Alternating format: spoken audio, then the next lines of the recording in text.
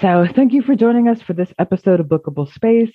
We're joined by Maximilian Hawker, who will be reading to us from and talking about Rory Hobble and the Voyage to Halagogan. So Maximilian, thank you so much for joining us. Thank you for having me on. It's a pleasure to be here. Oh, it's a pleasure. I love being read to, and so I'm really looking forward to this. So can you tell us, where did the idea for the book come from? So a lot of the idea for Rory Hobble was inspired by some of the events in my childhood. Not going into space, that hasn't happened yet, although hopefully one day it will. But having a difficult home life and also being diagnosed with obsessive compulsive disorder when I was a child.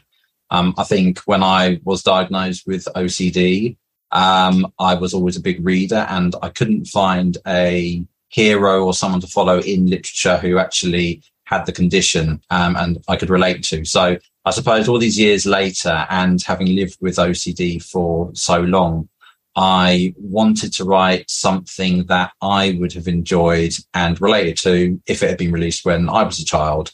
And that's been my primary reason for writing it, and I've enjoyed every minute of it. I absolutely love that you wrote the book that you would have wanted to read, because how many kids, I mean, it's going to be something that other kids around the world want to fall into, and they wouldn't have gotten to read that if you hadn't, written it for you and for them. Yeah. And it's the most joyful part of it has been receiving feedback from some of the children by way of their parents, just saying that it's been of benefit for them, and that really does make it rewarding.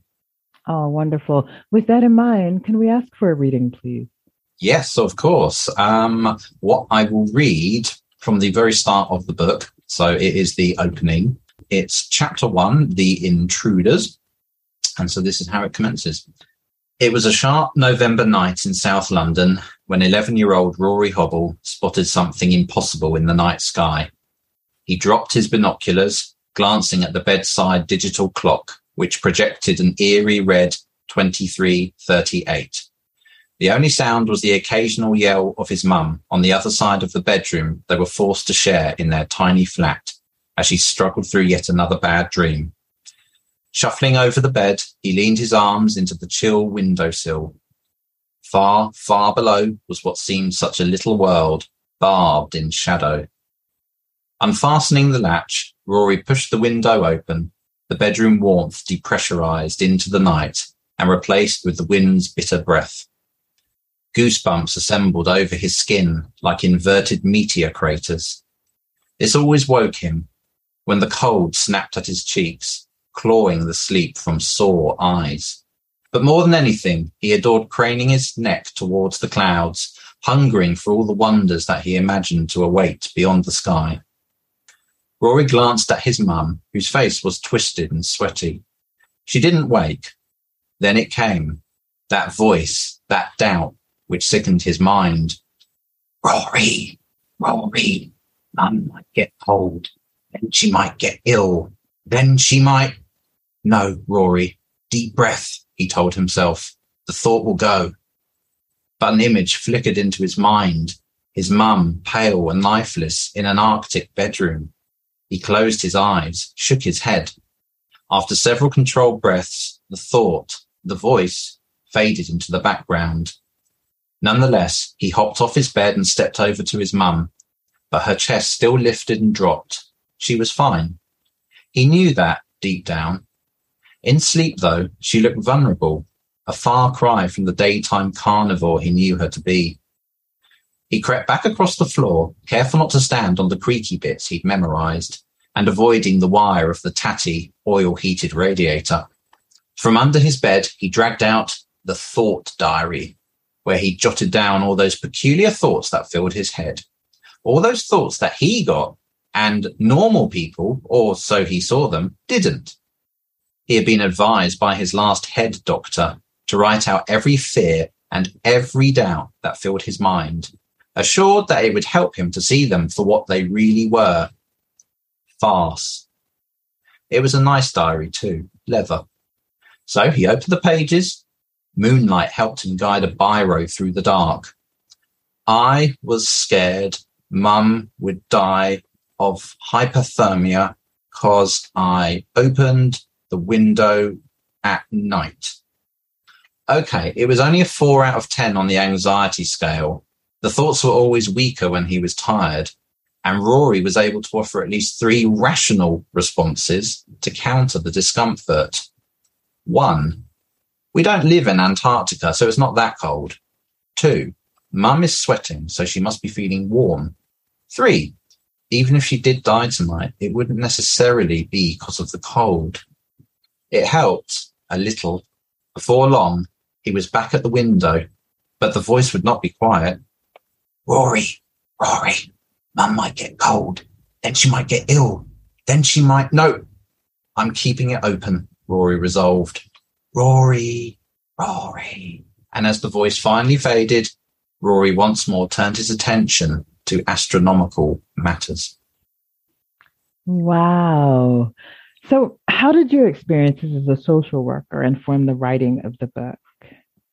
So I've worked in frontline social care since 2016. So it's been over 6 years now. And in that time, I've had the privilege of being supportive of so many young people and involved in their lives. And I think one of the key things I also wanted to do with Rory Hobble, apart from portraying OCD as accurately as I could manage, was to depict social workers in a more positive light, and that's what I've done in Rory Hobble as well.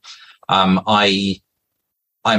so aware, I suppose, of the negative portrayals of social work in the media, and it's always been a concern for me, because not so much the criticism of social workers, but I suppose the portrayal of them to children who might end up with a social worker in their life for whatever reason, and they might be filled with a sense of fear of what might be coming. And so I suppose my experience with social work allowed me to depict a more nuanced character of a social worker, and to show them in a more positive light, someone who is actually supportive of children, who could relate to them and do their best to improve their life. I love even that attention to wording, that when you said I've had the privilege of caring for young people, and I don't think I've often heard it in that way. I can't say that I have a lot of conversations with social workers where they would have had the chance to, frame it in that way. And you're right, the media doesn't often give them the chance to even, talk about that passion and why they do what they do and how they do what they do. And we never get those stories of people who absolutely love caring for young people and, helping them to succeed and excel and thrive and, live. So really even, just thank you for that explanation, but also for that wording, because it allows us to start, questioning what is it that we're hearing and why are we hearing the stories that we are. So with that in mind, can we have another reading, please? Yes, of course. So I'm going to skip slightly ahead to chapter 2.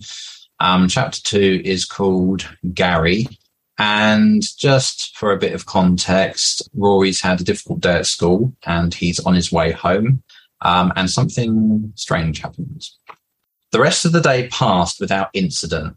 And as the afternoon unravelled, the overcast sky opened and torrential rain set in.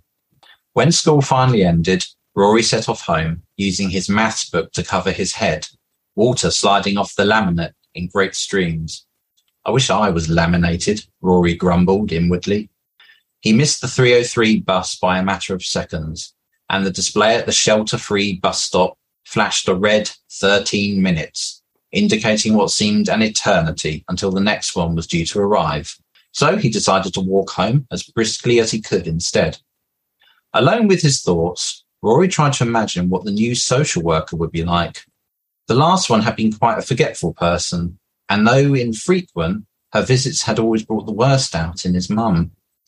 It had been years since the first social worker, and since then there had been, 7 separate people come into his life? And this Lemon, Lily, whatever her name was to be the 8th. He looked up at the glowering sky and pressed on a little quicker, not wishing to upset his mum by being late. The consequences were not worth thinking about. Turning a corner and hurrying past a group of hooded youths, Rory caught a glimpse down an alleyway of flashing ginger shapes, aggressive yaps accompanying their movement. Curious, he stopped and focused. In the shadow of a house, in a semicircle of wheelie bins and dumpsters, stood at least 12 foxes of various size, snapping and swiping at each other in their attempts to reach something on the ground. Rory took a few steps down the alleyway, school shoes squelching in a gruel of gravel and mud. The something on the ground seemed as though it was trying to move. "Hey, get out of there! Go on!" Rory yelled at the foxes, realizing that they must be attacking some kind of animal. One or two of their number looked dimly up at him, but, peculiarly, they all remained where they were, sticky snouts sniffling and snuffling for their quarry, slick teeth glinting. "I said get out of it!" Rory yelled again, this time running at the foxes, the scavengers finally scattering. As the last of the foxes scrambled up a garden fence, Rory reached the bins and looked down at the something on the ground. At first he thought it must be a sort of rugby ball tied up in a blue bin bag. But no, he hadn't been imagining things a moment ago. It was definitely moving. Kneeling down, tossing his maths book to one side and rubbing some of the rain from his eyes, he took a closer look. Whatever it was, it looked like a miniature whale, but its gleaming rubbery hide was a palette of swirling purples, blues and greys. It seemed to be lying on its side. Along its back were what looked to be crystals, lilac in colour, sticking out like the unruly hair of an anime character. 4 great black beads of varying size near the front might have been eyes, and under its neck and on its belly, triplet bubbles tried pathetically to expand. The bubbles reminded Rory of a frog's throat as it ribbits. Whatever this thing was, it clearly didn't belong in the mud outside a semi-detached house in South London. "Hey, what are you?" Rory mumbled, reaching out with a tentative hand. The creature responded with the strangest noise, a mournful, high-pitched song tinged with a bass that seemed to have been summoned from a depth it did not possess. Rory touched his head, rubbed at his temple. For one moment it seemed as though there was a flare of imagery in his mind, but it was gone as quickly as it came. For the first time, Rory noticed a dark substance ebbing out from under the creature. Are you hurt?" The creature rumbled and tried to inflate its little bubbles again, but then, with a rattle, deflated one final time. It went completely still and quiet. Rory looked it up and down, panic sweeping over him. "No, don't be dead, little guy," he willed. Hesitantly, he laid hands on the creature's belly, cold and wet, the texture of rubber. The darkness still flowed out from under it, so he turned the animal over to find a single bite wound. Gritting his teeth, he pulled his school blazer off and pressed it against the wound, holding it for several minutes. The creature did not stir in that time. Rory became aware of hungry eyes at the periphery of his vision. The foxes had smelled blood and returned. "Come on, you ridiculous thing, wake up," Rory hissed, shaking the creature. Still, it didn't move. Rory recalled a first aid video he once saw in which someone had stopped breathing, with a paramedic pressing down on his chest and counting. Holding his hands in the way he remembered, Rory pressed them into the belly of the creature and began compressions. 1, 2, 3, 4, he puffed aloud. Nothing. 1, 2, 3, 4. Still nothing. Rory ran a hand through his sodden hair, white shirt clinging to his body like damp kitchen roll. He lifted a hand, clenched it into a fist, and brought it down hard on the creature's belly. The crystals on its back flickered with light, surely, just for a moment. He hit the creature again. Definitely light, a pinkish glow channeling through the crystals. He lifted both fists and brought them down with all his might, whack, into the belly. The crystals lit up again and remained lit. The bubbles inflated. The creature shook and released gas from several orifices under its tail so violently that it launched like a rocket, all of 2 meters, straight into a wheelie bin, which it hit with a dunk before dropping pitifully back into the mud. Rory leapt back in surprise. The foxes scattered once more. Ha! You did it, Rory chuckled, both to himself and the creature, which wriggled a bit like a fish out of water. Perhaps it is a fish out of water, Rory theorized. Looking up at the sky, he momentarily considered the possibility that more of these creatures might start to rain down. Suddenly, he realized how long he had been down this alley, how much darker the sky was. He couldn't leave this thing behind, though. Ripping open his school bag, he chucked in his maths book, then picked up the creature, pressing his blazer into its wound once again, and stuffed it into the bag as well. It was surprisingly light, considering it looked to be a shrunken version of the heaviest animal to have ever lived. It gazed up at him from the bag, each of its eyes, 4 on the left and 4 on the right of what must be its face, shiny with apparent emotion and gratitude. Oh, can you tell us about something that you learned while writing, something that surprised you or that you weren't expecting? I suppose one thing which I learned and did surprise me quite a bit when I was writing this novel was just how much scope you can get into a book when you really flesh out a world. So with Rory Hobble and the Voyage to Hallygoggin, the book starts on Earth, obviously, and it involves a massive voyage for Rory through space, something like 4 billion miles, because I estimated where he would eventually end up, and it was quite some distance. So being able to create a whole universe of creatures and people and compress it into this one journey he has through various planets and moons and a colony of humans on an alien world as well. It was wonderful just to realize how much your imagination can run away with you, and how much of a world you can create when you really just enjoy what you're doing, you enjoy the craft, and you're just having a good time. I suppose the book sort of just rushed out of me once I knew what I was going to do, and it wrote itself very, very quickly. Editing took a bit longer, as it always does with writing.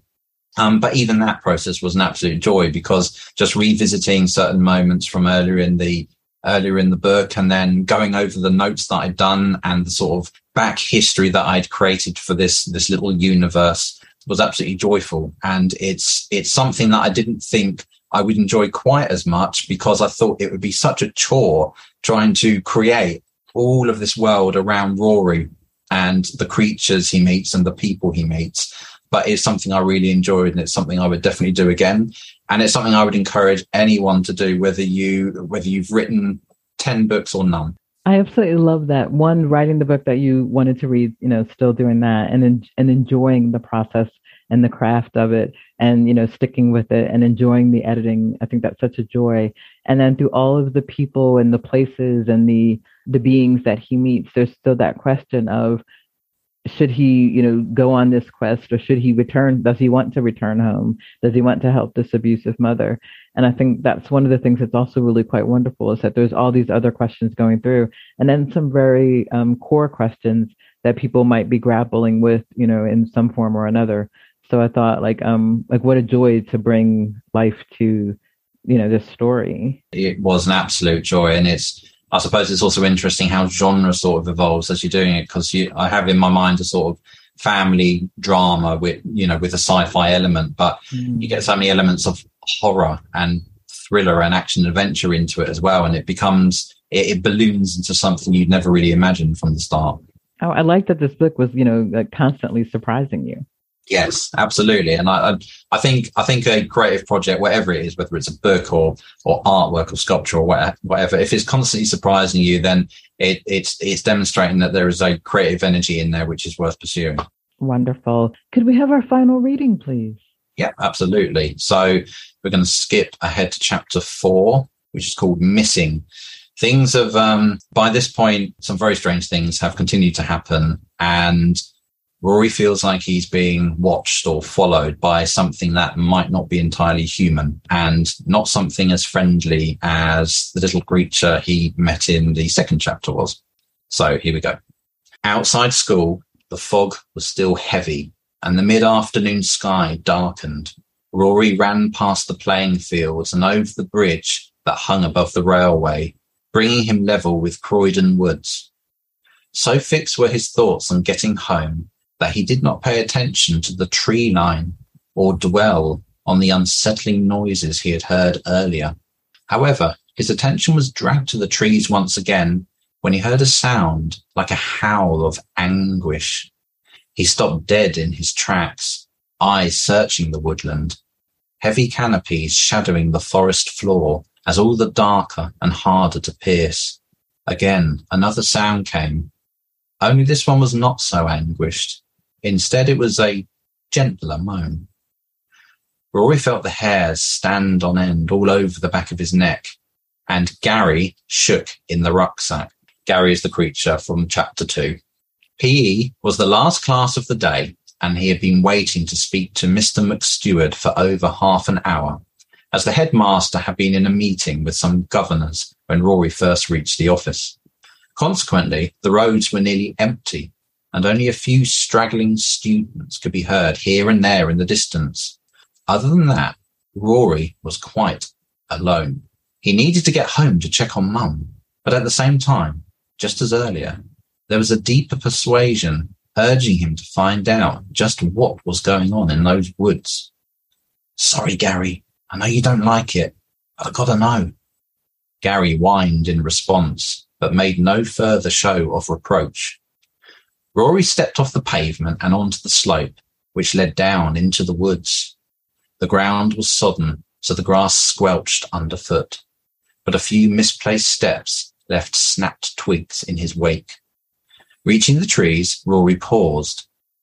The fog carried into the woods as well, though there it was not as thick. The trees were tightly packed like matchsticks in a box, and bushes, weeds and moss consumed much of the floor. Rory moved in among the trees and was surprised just how dark it was away from open sky.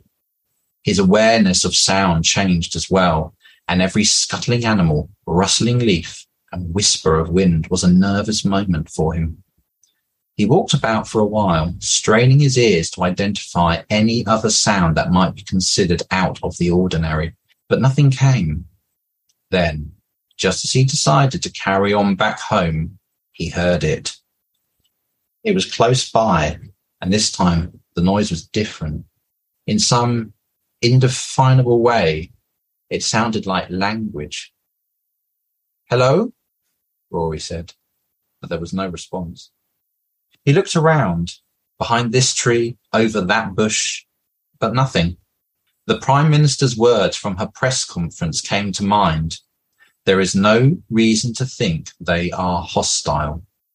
But Rory took a few steps back anyway, hushing Gary, who was whining once more. "This is ridiculous, utterly ridiculous," Rory thought to himself, shaking his head. As he started to head back towards the road, he heard it again, closer this time. Ah! He sucked in a sharp, fog-moistened breath and darted his head about, looking anywhere his eyes could penetrate in the gloom. I know you're out there," Rory yelled, finding the courage to broadcast himself. "I saw you earlier. You might as well show your face and stop hiding."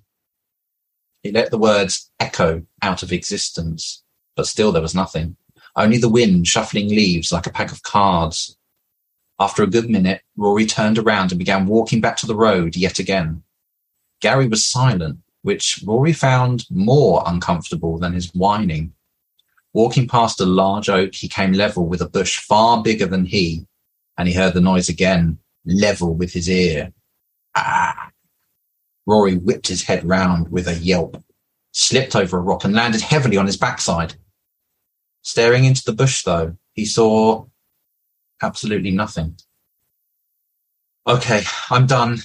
This is silly," he decided, with more conviction this time. He pulled himself up, annoyed with himself for, as he saw it, overreacting. As he did so, he cast a casual glance back in the direction from which he came, and only then did he see it. A thin, pale arm with 4 nailless fingers disappearing behind a tree not 12 feet away. Gone before he even realized what he was seeing. In that hideous moment, the wind caught his hair and he staggered back, heart drumming with terror. Gary whined and Rory broke into a run, flying through the trees, tearing through the bushes, desperate to reach the road and civilization again. Coming up to the pavement, Rory was more interested in looking over his shoulder to check if he was being chased, and so dashed onto the road into the path of an oncoming vehicle, which swerved wildly to avoid him, coming to a stop amidst a beeping of horn and screeching of tyres. "Stupid kid!" the driver barked at him through an open window. But Rory was already running off into the distance towards home, mindful only of the need to get away from Croydon Woods as quickly as he could. He finally came to a stop a quarter of a mile up the road, where he could see the Mirth Rises estate hanging above a break in the fog. Doubled up and catching his breath, he heard a car pulling up behind him, its dipped headlights painting his shadow weakly across the pavement. The car came to a stop and the door opened. "Rory? I thought that was you," came a woman's voice, familiar. Rory turned around. "Limmy?" It was the new social worker. "Come on, get in. You look like you've seen a ghost."